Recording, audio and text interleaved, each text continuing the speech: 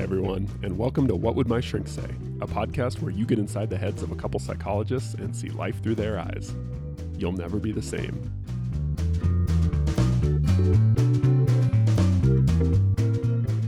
Hey, Todd. Dr. Wicknell, how are you? I'm doing well. Good. I've got a topic for us, Great. and I'm not exactly sure how to introduce it. And I know that makes you feel good right away, probably, when I say something like that. I'm excited. At the beginning of our I'm podcast. intrigued.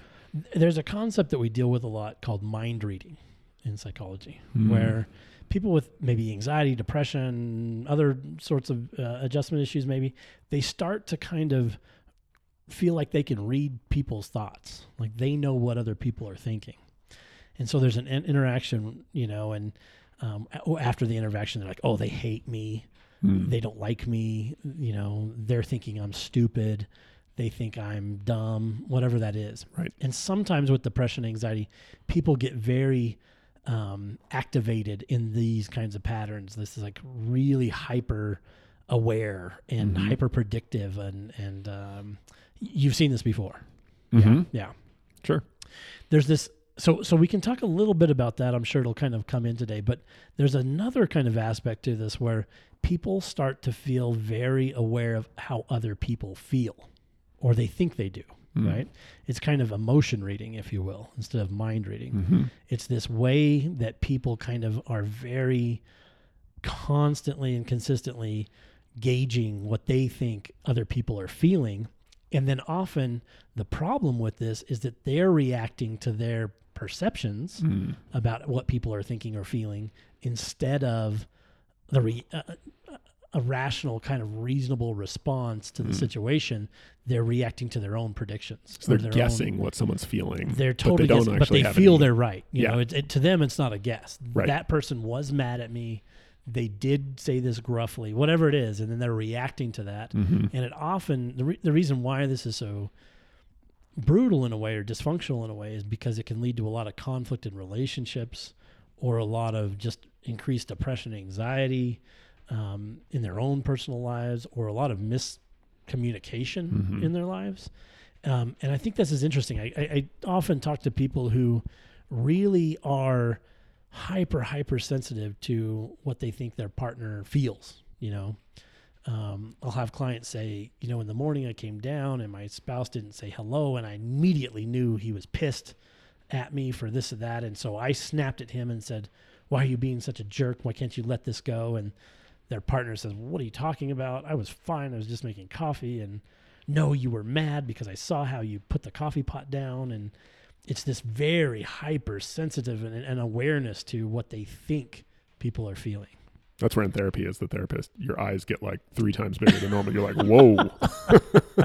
Let's talk about Internally, though, right? Internally, that's happening. I don't know. I think sometimes my eyes just do that automatically. Yeah, I think sometimes, yeah. It's actually a genuine response. Sometimes the clients go, oh, what's going on here? Yeah. But you've seen this in therapy, though? Oh, yeah. Yeah. Sure. Yeah. And it's really interesting. And you see it a lot with people who are sometimes very in touch with their own emotions, maybe even hypersensitively so, and they really feel like they're gifted in reading emotion in themselves and other people sometimes. The problem is a lot of the times as you delve into it, they're not as accurate as they think they are. And even if they are accurate, their behavior around this thing is causing these really dysfunctional problems in their life. So I thought we could take a minute maybe to talk about what's going on there, and maybe how best to kind of address that for people who might be struggling with that.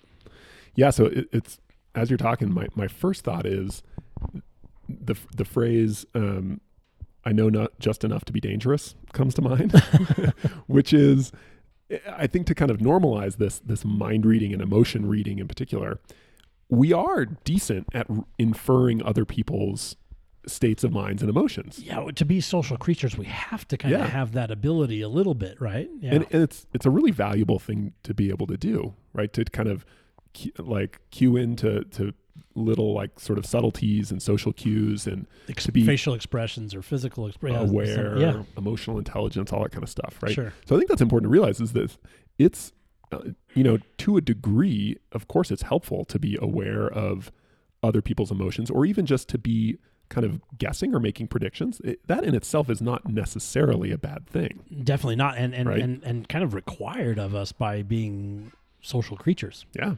I mean, Totally. our facial, if you think about it, our facial expressions my facial expressions aren't for me. They're for you. Right. Right. They signal you. They don't signal me. I can't see them. These eyebrows are all yours, Todd. That's right. That's right. Right now they are. So it is, and of course it behooves us as social creatures to understand what certain facial expressions mean, and Right. and to be able to interpret somebody. Those things are all good. It's just that what I'm talking about, I think, is when it goes to such an To extreme. an extreme. And not only that, but you're smiling at me right now may not be about your pleasure in what I'm saying. It might be you're remembering your daughter's cute picture she painted you this morning, or whatever it is. So I know that you're maybe smiling. Mm-hmm. That might be true. I don't know what thought is in your head that's causing you to smile exactly, or to what degree you're really happy, right? Sometimes. So I can interpret only so much. And what I think I see is people really inferring a lot about what people are trying to communicate, rather than just kind of having a healthy appreciation for and observance of those things.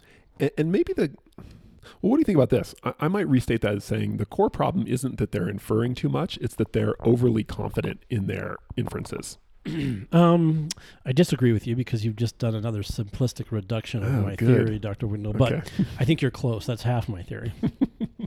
I do think it's they're overly confident, definitely. But I think they're also hyper sensitive to the signals, so that they read signals that really don't exist sometimes. You know, Okay.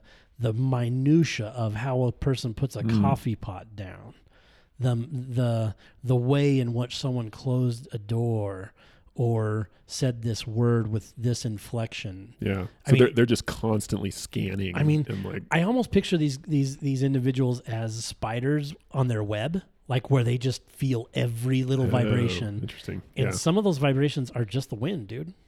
You know, it doesn't mean there's a bug caught in your web exactly, you know? So, but they seem very hyper attuned to It's a good image. small details that don't really mean what they think they mean.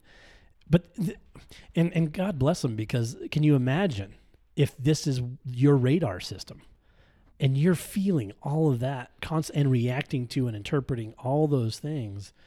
It's a brutal headspace to be in, I think. And so it's a very anxious sometimes, or depressing headspace to be in, I think. Yeah. Okay.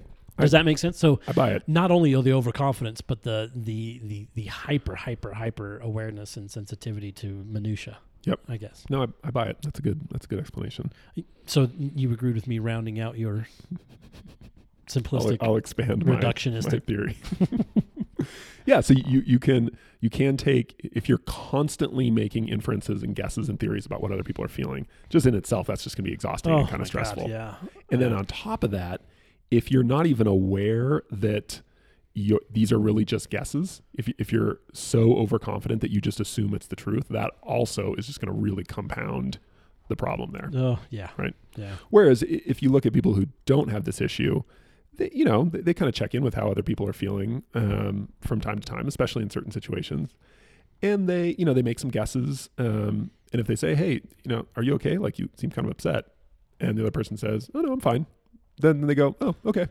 Like, I guess my guess was wrong. Yep. No right? big And deal. they're okay with that. Yeah. Oh, then that would be the other one. A lot of times these individuals don't believe other people's Feedback. Are you mad? No.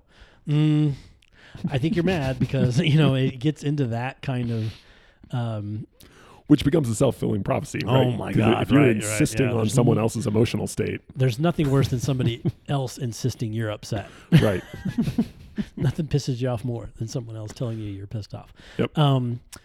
Yeah, which is an interesting thing. You mentioned a couple. I mean, I'm sure I'll condense these points down, but one of the first things I talk to clients about in this area is kind of do nothing. I mean, you mentioned kind of clarifying and asking questions. Mm-hmm. Originally, I just kind of have clients kind of appreciate a law that says I allow other people to communicate what they think and feel to me. Mm. I don't have to go after it. It's not my mystery to solve. Mm. If somebody wants me to know what they're thinking and feeling, they'll let me know to some degree, because that's a healthy kind of posture to have. But it feels so good to solve mysteries, Todd. Oh my God. Well, but sometimes there's no mystery to solve. And that, I think, is the problem. Well, and isn't that the thing about emotions, right? Emotions are like they're just a blank canvas for creating all sorts of fascinating, interesting stories. Right. Story right? making. Yeah. They're so intriguing, and you can go so many different directions with them. Yeah. It's really hard to just say like, nope, sometimes a cloud's just a cloud, right? Yeah. It's not an airplane, no matter how much you think it looks like one. Well, and this seems to be a breeding ground for a technique we call projection, right? Or a process called projection, where someone is projecting their internal state of emotion or their thoughts onto somebody else, right? And I see this with couples where they're pressed for time and they're telling me my partner was just in such a rush and was just all over the place, and so I yelled at him to quit rushing me, and he was like, what are you and you just see this like, oh my God, there's a lot of that going on as well. So So projection, the strategy being, I'm feeling rushed or I'm feeling angry, and in order to kind of distance myself from that and not have to kind of face up to it, I'm gonna say you're angry. Yeah. Right? Or maybe I don't recognize my own sense of urgency here, and what I'm doing is blaming you for it, instead of really realizing, oh, it's me who's kind of in this really panic or this rush, or it might be me that's concerned that you might be in a rush, or you might be, and so I'm so attuned to that the first time you turn and walk away quicker than I think you should, I'm like, oh my God, he's in a rush. So this is an interesting little development here. What the implication is, you can be so consumed by trying to infer other people's emotional states that it actually decreases your ability to be emotionally aware yourself and present to what's really going on. Yeah. And then inevitably, if you do ask the person, are you in a rush? And they say no, there's like this suspicion around it. Well, and then we're locked in an endless battle of perception.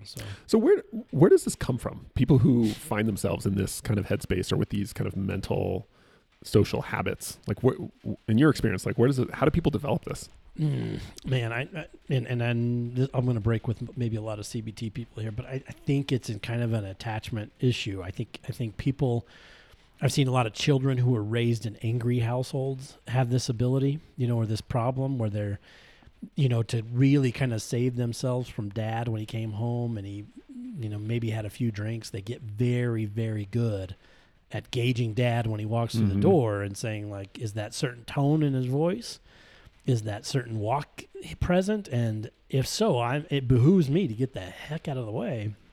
And so they get very attuned to kind of reading people, but they're not great at reading everybody, and they're not perfect at reading everybody, but they develop this kind of hypersensitivity to reading people and this habit of doing it, I think.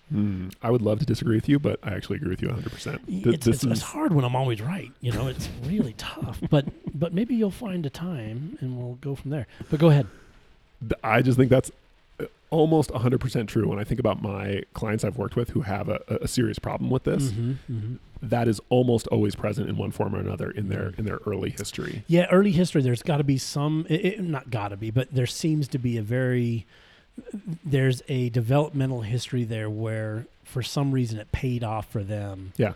Either out of safety or to gain an advantage or whatever it was, but there's usually a condition there where there's a need to be aware of maybe even one or several people's emotional state, either to protect yourself or to gain some advantage. Yeah. And I think that's in some ways a very validating thing to help people realize, because it shows them like this habit you developed that is now wreaking so much havoc in your life.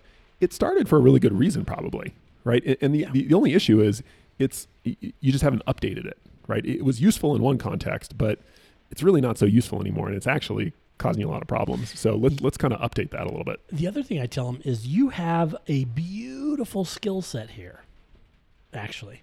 We just want to make sure you're using it in the right way, right? Because you may be picking up on someone's something, but the way you're going about relieving your own stress about that may be problematic, or the assumptions you're making may be problematic, right?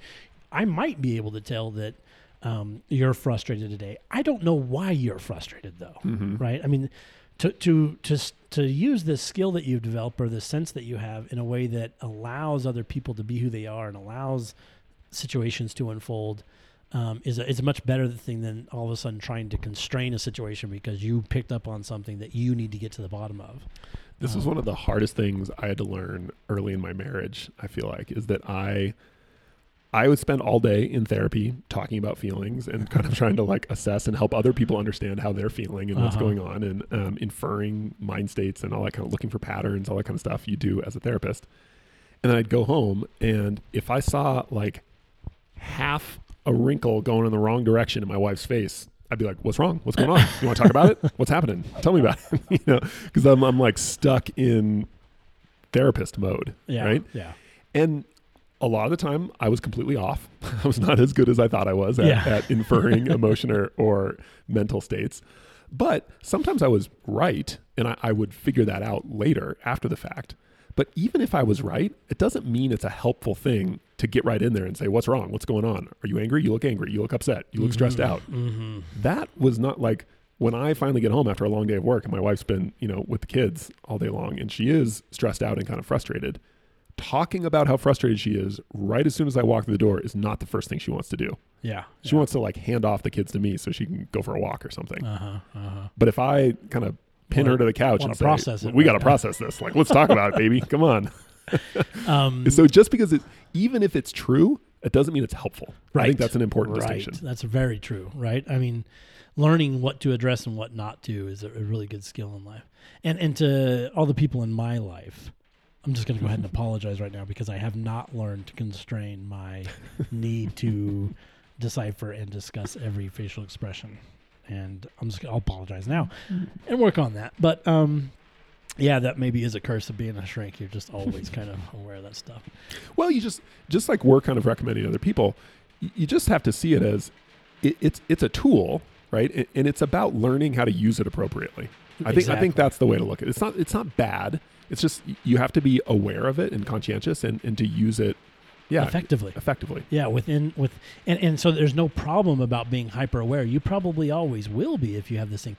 It's then being able to gauge that hyper awareness, act around that hyper awareness that might be more useful. And that's what I tell a lot of clients. You may always kind of have this thing, and that's okay. There's nothing wrong with it.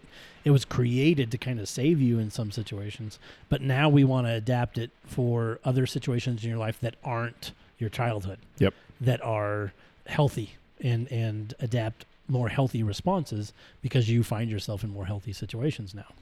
So I have a really cool success story about this dilemma. Please, tell me. With a client. This was way back in the day, right? Actually, it was when I was in grad school. And she came up with this on her own, basically. But she was having this problem. And the thing that really helped her get over it is, what you just mentioned, being kind of validating with yourself that it's not a bad thing. It's just we have to learn how to use it more effectively. And what she found that really helped was when she was a kid, and I think in college maybe she studied like creative writing or something and wanted to be a writer, but then gave up on that and was like maybe an accountant for a while. Like that was kind of her career. But she ended up getting back into writing and started using this skill of, she would play this little game where she'd like go to a coffee shop and she'd do it on purpose. She'd try to like imagine, what is this person feeling? Like, what are they thinking? What are they, Right. And then she'd use that as material for her stories, like her short stories. Yeah, yeah. So I just thought that was such a cool, like indulge that productive use of this thing. Oh, and cool. Also validating. It's not like this bad thing I have to get rid of. Yeah. I just need to, turn it toward the right ends. Yeah. Right? And so what felt like a major liability ended up being a real source of like strength and creativity for her once she learned how to kind of channel it. Yeah. And then consequently, it actually made it easier to not do it in other situations where it wasn't helpful because there was like an outlet for it somewhere else in her life. So I just thought that was such a cool story. Yeah, I like that. I usually tell clients, one, get used to just tolerating that feeling that someone might be feeling something and just not communicating about it. So hard though. It is. And then if you really feel like it's affecting you and you need to talk about it, be very inquisitive about it. Are you upset? You know, and then step 3 would be believe what they tell you. And then lastly, make behavioral decisions around how that's going. But to really kind of try to stay out of the mind reading, emotion reading behaviors. if you can, Yeah. unless they're healthy, unless you've got a situation like your client where it's fodder for her writing. Right. Yeah. Right. Or, and man, it's such a beautiful thing to care about what other people think. I mean, there again, it's another value that you've discovered. Like, I really do care about how people are feeling. Right. Sometimes I also run into clients who struggle with this, who also feel very responsible for how people feel. That it's their job to ameliorate or reduce any sort of unpleasant emotion in other people. If my spouse is in a hurry and is frustrated, that has to be gone in order for me to be okay. And so oftentimes we get in discussions around what they or how they think about this. And once they've discovered someone's upset, what's the next step for them? And often it's to reduce that for that person, right. or to talk them out of it in some way. And that can also be pretty destructive. So I talk a lot about clients about how they use this information this supposed information, their perception once they have it. And often there's a feeling of responsibility about, I have to mitigate this or ameliorate or reduce it for somebody else, or it can't be present and I can't live with it. Yeah, I think that's a really important point. When that issue comes up, the little like mantra or saying that always comes up to me, and I don't know where I heard this, but it's that you are responsible to people, not for them. And what this gets at is you are responsible for your actions towards other people. Right. Right. But you're not responsible for the outcomes of their behavior or their emotions or their thoughts or whatever. Right. So that little saying, like, you're responsible to people, but not for them, it focuses your attention on what you actually have control over. Right. Which is your thoughts, your behaviors. Right. And helps you realize, I can do what I can, but I can't be responsible for what ends up happening. That is not completely under my control. Well, and again, it illustrates the importance of maybe how this was learned, because if you are one of those individuals who learned this as a child in an angry household, when you want to do everything you could in order to avoid a screaming match or a fight or an abusive situation. So you did a lot to ameliorate the emotions of other people, right? I learned to keep my room real clean. I learned to keep my grades good. I stay out of the way. And all those behaviors are you trying to avoid that conflict and that battle, right? And then when you later find yourself in a healthy relationship, so that when your partner's mad, he's just mad and he's not abusive. He's not screaming. He's not yelling. You still feel that pull to do everything you can to reduce that for that person, and so maybe it's not your grades that are perfect, your room that's clean, but it's, let's talk about this and get this to reduce. And you have to tell me that everything's okay and we're okay. And aren't we okay? And so to realize that, it's okay sometimes for other people to feel negatively, even feel negatively about me. I don't have to do anything about that, and if they want to talk about it or approach me, we can do that. But I don't have to go on the trail of breadcrumbs or clues that leads me to what's going on for that person and solving it for them or me. So just stay out of that as much as you can, or to use it more effectively. Yeah. Hey everyone, Nick and I really appreciate you listening to the podcast. Please rate us on iTunes if you get a chance. And if you have any feedback or comments for us, that'd be great as well. And if you have any questions or topics you'd like us to cover in the podcast, let us know in the comment section as well. Thanks.